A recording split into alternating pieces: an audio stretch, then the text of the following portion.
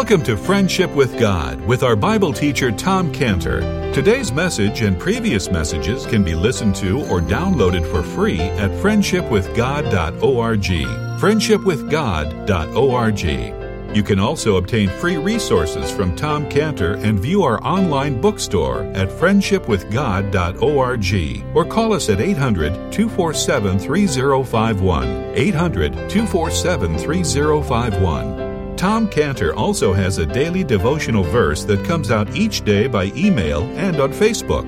To receive this small daily devotional verse that Tom Cantor puts out, you can sign up at friendshipwithgod.org, friendshipwithgod.org, or find Tom Cantor on Facebook by searching for Tom Cantor and Friendship with God. Now, here is our Bible teacher, Tom Cantor.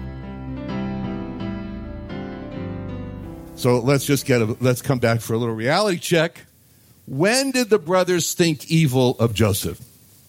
All right, so when they were angry with him. Okay. Anything else? You remember?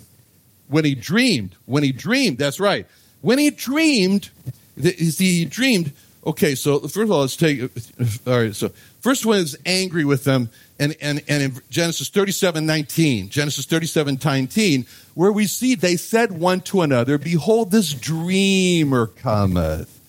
Come now, therefore, let us slay him and cast him into some pit, and we'll say, some evil beast hath devoured him, and we shall see what will become of his dreams. Actually, they did hang on to part 2 of their plan, the evil beast part.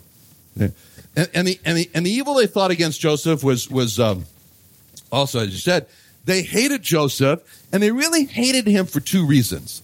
The first reason they hated him was because their father loved him more than them and made this special code. And that was in Genesis 37:4. Genesis 37:4, it says, when his brethren saw that their father loved him more than all his brethren, they hated him and could not speak peaceably unto him. Boy, that'd be a nice home, huh? They just couldn't carry on a conversation at all. They couldn't be peaceful. Okay. So then the brothers also hated him, and you see that, again, back at the pit, when they called him this dreamer cometh, that derogatory term. And that was when he told them about his dreams in Genesis 37. Genesis 37:5 and 8, Joseph dreamed a dream. He told his brethren, and they hated him yet the more. In verse 8, his brethren said unto him, shalt thou indeed reign over us? Shalt thou indeed have dominion over us? And they hated him yet the more for his dreams and for his words. So the evil that his brothers thought toward Joseph was that they hated him. And that's what Jacob, their father, said about them in a picture that he painted on his deathbed in the previous chapter, Genesis 49, verse 23. Genesis 49, 23. When Jacob said about Joseph, the archers sorely grieved him and shot at him and hated him. So the archers who grieved Joseph and shot at him were his brothers. His brothers are all standing around the father who's dying, and he's talking about them. I mean, they might have said to themselves, I think he's talking about us. The archers shot at and hated him. I mean, that must have been pretty painful for poor Jacob. You know, can't he have a peaceful death even? I mean, he's on his deathbed and his own sons are around him, and he's explained to them, you hated the person that I loved the most, Joseph. I mean, imagine all the brothers, gathered around the father who's dying, and he says that you hated the person I loved the most. And you shot arrows at him. So Jacob, on his deathbed, he calls his sons archers who shot at Joseph. I mean, just imagine that picture that Jacob's trying to paint for his sons as archers shooting at the vulnerable Joseph. I mean, an archer is like a sniper. He's like a sniper. He keeps himself concealed. He's waiting just for that moment when his victim is exposed and his victim is at risk. And then with this quiet stealth, he draws back on the bow and lets this silent, fatal, however you say it, arrow twist itself through the wind and hit his target. I mean, that's the picture that's given in Lamentations 3:12. Lamentations 3:12. He hath bent his bow and set me as a mark for the arrow.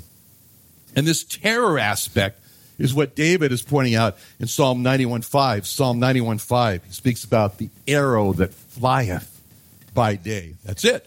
It's a silent, whirling arrow comes out of nowhere, hits the mark. It reminds me of my house. I told you this before. Got these finch feeders, and they love it. And they go there and they eat that, And yesterday I was looking around. I said there was no finches on the feeders. Why? Well, so when I went to go check it out, down in the bushes emerged this beautiful, very wide-span, winged, red-tailed hawk that just took off like that. I thought, okay, well, finches are smarter than I am. They know he's there. But I've seen it before. You're sitting there and it's surreal. You're watching the finches, and all of a sudden it's like a movie or something.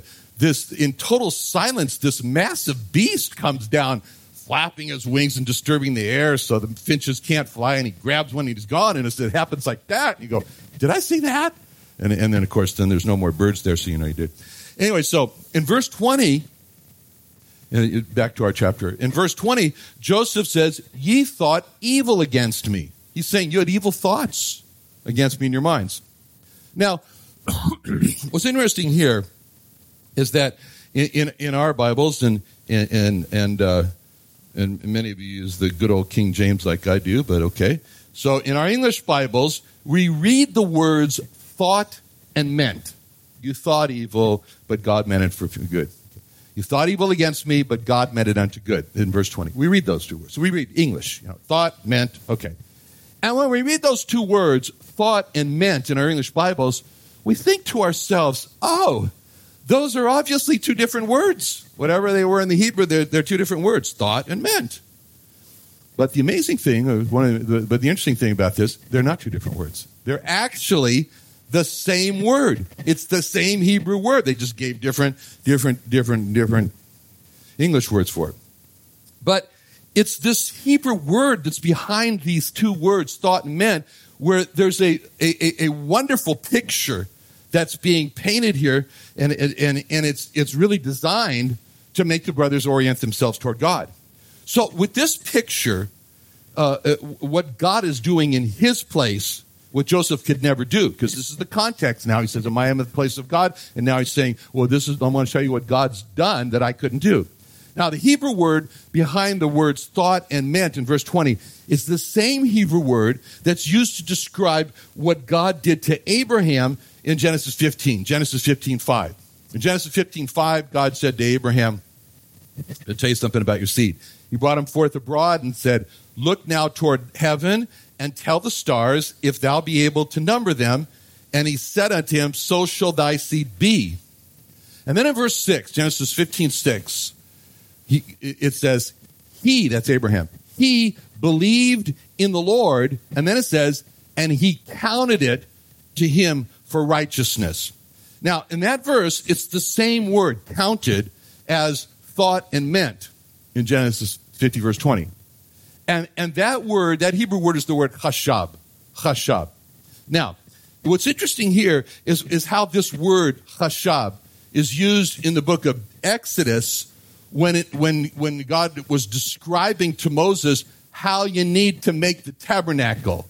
And God was very specific, and he told Moses, don't freelance in this. Don't come up with your own ideas.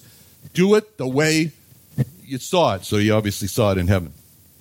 Anyway, he's describing the work in Exodus, the work of Bezalel and Aholiab, and they're going to make the curtains for the tabernacle, the curtains.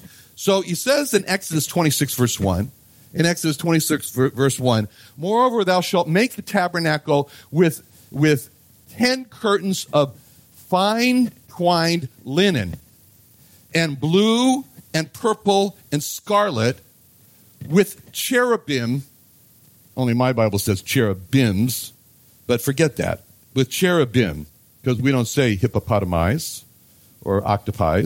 But anyway, it doesn't matter. But you make the cherubim. Of cunning work shalt thou make them. So now, the Hebrew word there in Exodus 26:1 for cunning, the word that's behind cunning is the same word, chashab. Chashab. It's the word that Joseph has used twice in Genesis 50, verse 20. Genesis 50, verse 20. And so in this description in Exodus 26:1, God is explaining to Moses that the curtains were to be fine twined linen, okay? Just like the ones you buy on Amazon, Egyptian cotton. Anyway, Egyptian cotton, like, okay, the sheets today, okay. And so this fine linen, this fine white linen, is to be the base on which they were to use blue thread and purple thread and red thread, and they were to create the cherubim, embroider. In other words, they were to stitch weave. They were to embroider by stitch weaving the cherubim on this linen to make the curtains for the tabernacle. And if you go to the Creation and Earth History Museum in Santee, not that I'm giving a plug, but you can see a life-size model of the tabernacle and curtains. Not the very exact same curtains that God had made there, but anyway. So this stitch weaving, God called chashab, this embroidering. And so now in Genesis 12, he says to Abraham, he said that Abraham, in Genesis 12, says Abraham believed God and it was counted to him for righteousness. And so literally it means that Abraham believed God and then God wove into Abraham righteousness, chashab. Just like it says in 1 Corinthians 1:30. 1 Corinthians 1:30 says, of him are you in Christ Jesus, who of God is made unto us righteousness. And Romans 13:14, put ye on the Lord Jesus Christ. And Job 29:4, I will put on righteousness and it clothed me. I put on righteousness and it clothed me. In Isaiah 61:10, I will greatly rejoice in the Lord. My soul shall be joyful in my God, for he hath covered me with the robe of righteousness. So the term that God used to describe covering Abraham or putting into Abraham, this righteousness is chashab. It's the word weaving. This is the same word that Joseph has used twice in verse 20, Genesis 50, verse 20, when he said, but as for you, you thought evil against me, but God meant it unto good. You thought, or chashab, or wove evil against me, but God meant, or chashab, or wove it unto good. So when Joseph was saying these things, you wove evil against me, but God wove it unto good. What he meant when he said you wove it unto good is that the very evil that the brothers were weaving against Joseph, that God says, okay, give me that. I'd like to picture it like a thread. Give me that thread, that evil thread, and I will weave it into good. So God used the evil that his brothers had worked to weave as the very threads to weave this work of good. That's what God did. And that's exactly what God did. Because the brothers did everything they could to make sure that Joseph's dreams of them bowing down to him didn't happen, would never happen, that no one would bow down to him. But God took what the brothers did in selling Joseph into Egypt, and he made Joseph a greater ruler out of it, and a more of an instrument of blessing than he ever would have been had the brothers not sold him, never sold him. And this is what God loves to do. He loves to take the curse and make it into a blessing, which is what he did in the case of the Lord Jesus when it says in Acts 2:23, which is a verse I couldn't remember last week. Okay, I told you it was there. It's still there. Acts 2:23. Acts 2:23, where it says about the Lord Jesus, him being delivered by the determinate counsel and foreknowledge of God, ye have taken, it says in this time, ye have taken and by wicked hands have crucified and slain. Okay, so that was the evil. Now watch. Now God says, whom God, takes that very threads, whom God raised up, having loosed from the pains of death, because it was not possible that he should be holden of it. So they, with wicked hands, thought evil against the Lord Jesus. He was crucified, but God meant the death of the Lord Jesus to be for good when he raised him from the dead and made his death to be the door of salvation for all men.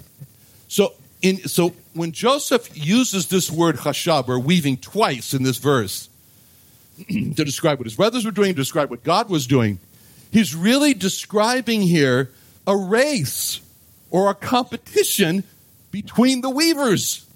We have the weavers on this side, the brothers. You have God on this side. He's weaving. Both are weaving. Okay, weave on. That's what's going on. So Joseph is saying his brothers are weaving furiously to make this work of evil against Joseph. And while at the same time, God is also weaving furiously to make a work of good for many people. So Joseph's brothers are weaving their plan to kill him. Their thoughts were like a person weaving a cloth, working toward finishing their cloth. And for their brothers, their cloth would be finished and woven on the day that they killed Joseph or that he died. And God, on the other hand, is also weaving for good. And the fact that Joseph uses the same words, chashab, weaving, twice to describe how God meant it unto good, makes it so rich in meaning. Because again, it's interesting to see that the Hebrew word chashab here is used to describe what God is doing for good. And this is Joseph. This is Joseph who sees God in everything in life, and he's seeing this race of the weavers. His brothers are weaving with the goal to kill him. God is weaving, and God is weaving a completely different cloth. Completely different. The brothers are weaving an ugly cloth of death. God is weaving a beautiful cloth of life. And so the brothers are weaving evil, the God's weaving good. Now, it's the race. Okay. One side, Joseph's brothers, okay, faster and faster. And the other side is God. So they're the chashab, they're weaving evil. They want to throw him into a pit, a waterless pit in the desert. And more weaving. Sell him to the Midianites. Get rid of him way down there in Egypt. Who even knows where that place is? And the other side, there's God. He's also weaving for good. And God's chashab. He's weaving good. And he's causing the brothers to, wait a minute. We kill him. There's no money in that. Let's make some money out of it already.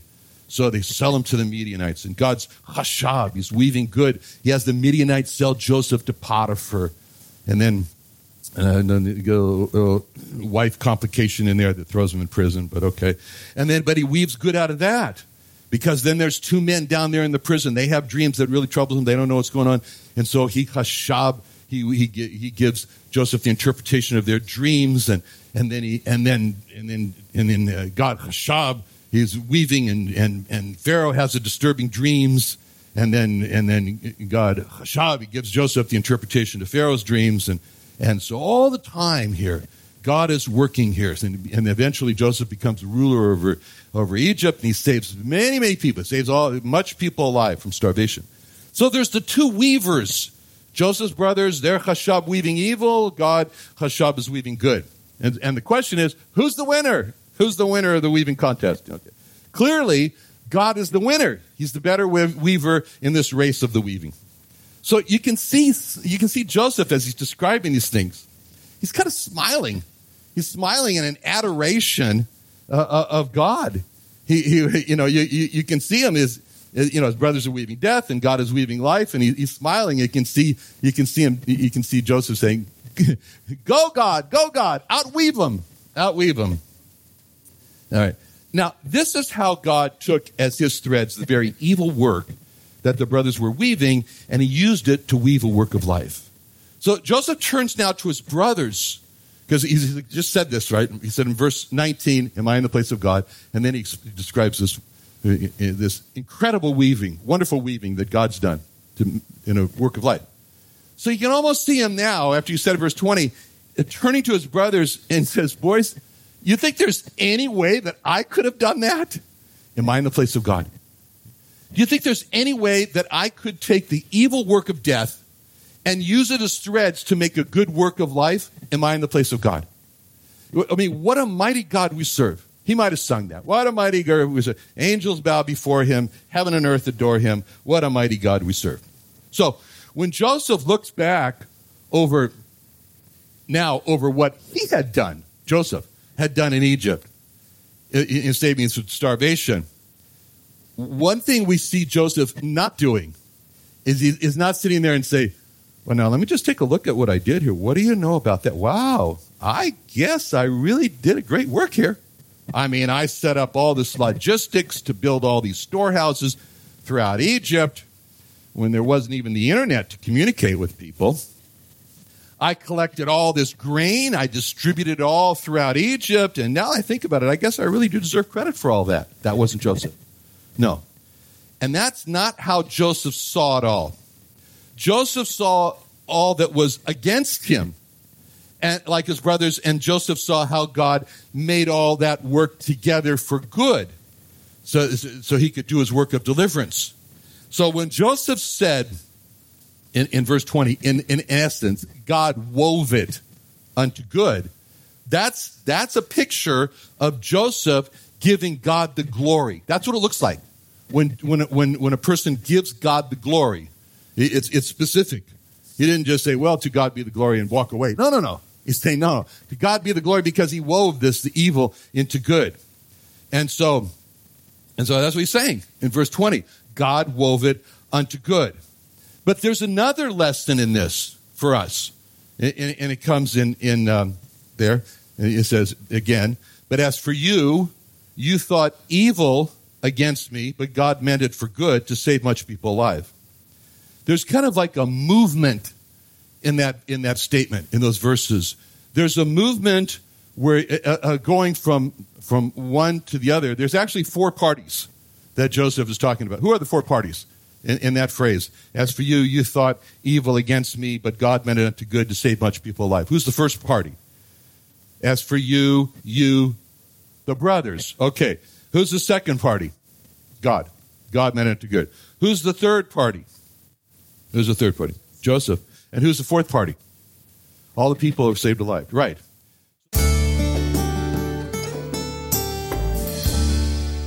Another wonderful day studying the Bible with our Bible teacher Tom Cantor here on Friendship with God. Don't forget that today's message and previous messages can be listened to and downloaded for free at friendshipwithgod.org. friendshipwithgod.org. You can also go online to find free resources from Tom Cantor and our online bookstore at friendshipwithgod.org.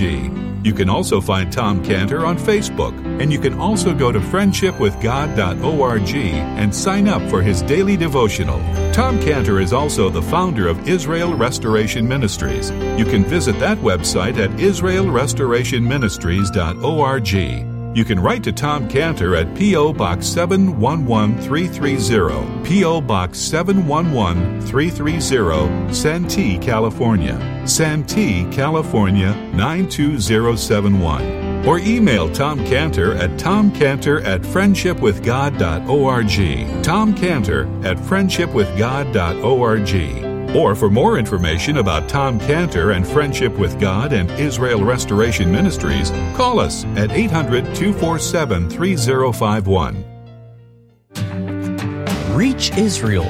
Join Tom Cantor for the second annual Israel Restoration Ministries Jewish Evangelism and Training Conference in San Diego, California, February 22nd and 23rd at the Creation and Earth History Museum. Early bird registration, only $99, includes a 2-day conference pass, meals, teaching, Creation Museum and Tabernacle admission, plus over $150 worth of equipping resources. Come hear Tom Cantor, Dr. Michael Brown, Dan Sered, and more on how we can reach the lost in America and Israel on February 22nd and 23rd. Call 619-599-1104, 619-599-1104, or sign up at reachisrael.com. That's reachisrael.com. What are you doing Sunday nights? Join Friendship with God radio Bible teacher Tom Cantor of the Friendship with God Fellowship Church every Sunday night at 5:30 p.m. at the Creation and Earth History Museum in Santee, California. Watch and listen live around the world to Tom Cantor Sunday evening on YouTube.com by searching for the Friendship with God Fellowship or by going to our homepage at friendshipwithgod.org. Get into the Christmas spirit this year with the Friendship with God Christmas album and hymnal book. With over 50 different arrangements on holiday classics, this 4-disc set features solo vocalists, group ensembles, and classical piano tracks, and is perfect for road trips, family get-togethers, and holiday parties. In addition to the audio CDs, you'll also receive a copy of the largest hymnal ever published. Containing over 1,000 hymns and melodies, this hardbound hymnal book and CD set make for a great gift this holiday season. Order this Christmas bundle today for just $29.99 online at friendshipwithgod.org. For more information, call 619-599-1104. That's 619-599-1104.